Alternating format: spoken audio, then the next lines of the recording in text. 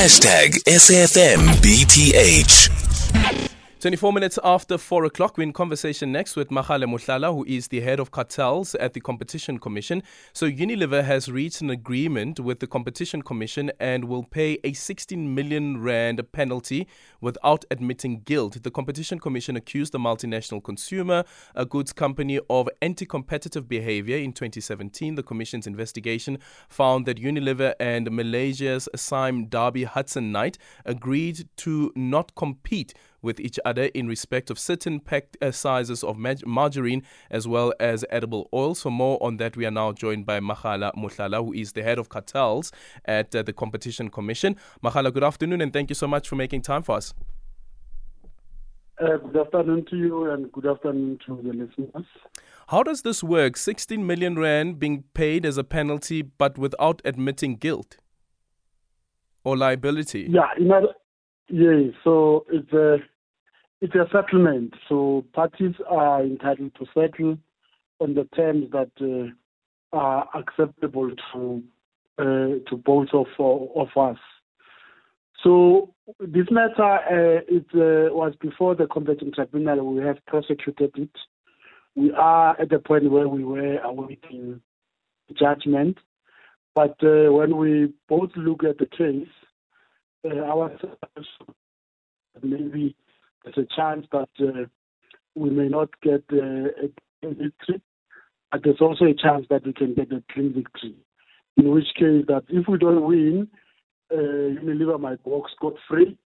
If we win, of course, they'll be penalized. So they initiated the discussion to say, let's not wait for the court to decide, the tribunal to decide. Let's settle the matter. Let's settle the matter on the terms that we have settled on. So it's not necessarily unusual to do that. Each party considering their position, we then arrive at the terms that are currently before the tribunal. Okay, Magkale, can we just quickly see if we can find you on a clearer line? Unfortunately, the line is not clear. Magkale Mohlala is the head of Cartels at the Competition Commission, and this is on this decision that they've reached with Unilever, that Unilever will pay a 16 million rand penalty without admitting guilt, without admitting any liability. How exactly does this work? You just had a short explanation there from him, but I have a follow-up question to what he just had to say there. Your voice notes on 0614 104 107, your tweets at Aldrin St. Pierre, and our studio line is 086 000 2032, and you can also drop me a call on 086 000 2032. So we're going to see if we can try and get Magkale back on the line. Let me just quickly read part of the statement. It says that in terms of the settlement agreement, Unilever has agreed to pay an administrative penalty in the amount of 16 million rand without an admission of liability.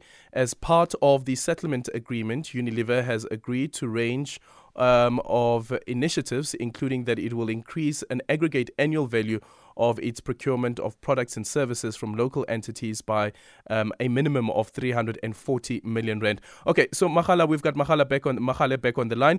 So he's still explaining that when it comes to an admission of liability or non-admission of liability, but still being able to pay a fine, what is it though in the case that has convinced the Competition Commission that there's a possibility that you might not win in this particular case, whereas there was already an admission from Sime Darby? Yeah, I hope this line is better. Much better, yes. Yeah, so there has been a phenomenon that has been developed by the South African courts called the characterization of cartel conduct. So what the courts are doing, they look at the conduct and they say, this conduct, it may not necessarily be a cartel, so therefore the firms are not guilty. Something that we have been opposed to as the Competition Commission. We have been appealing those judgments, and unfortunately we have not been getting a judgment that it's in our favor in respect of that characterization. So that affects our ability to aggressively prosecute cartel cases, because the court weakens the regulator in characterizing the conduct.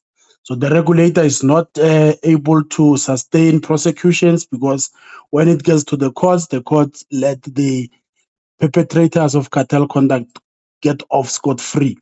So we have to, all the times when we have cases, to make an assessment as to whether this case is the case that we may lose on the basis of characterization. And this we are saying is not, it's not necessarily a part of the South African law. So it has been developed by courts over time. We are still, as I'm saying, we are challenging it. We don't think this is how things should be. But because of that, we had to make an assessment as to what are our chances. So our chances were like 50-50. We may lose, we may win.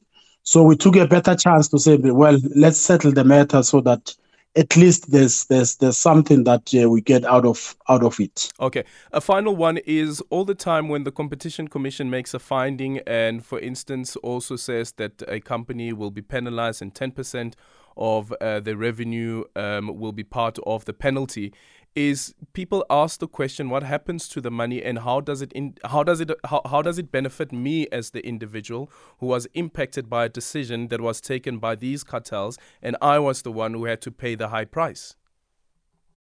Yeah, so the 16 million penalty goes to the National Revenue Fund. It becomes part of what it's appropriated in by Parliament in the form of budget allocated by Minister of Finance.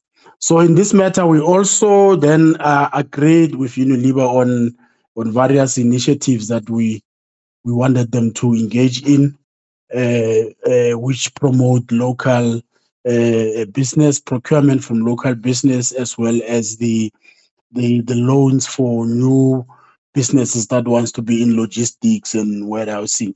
So generally the penalty goes to the national revenue. It becomes part of the budget.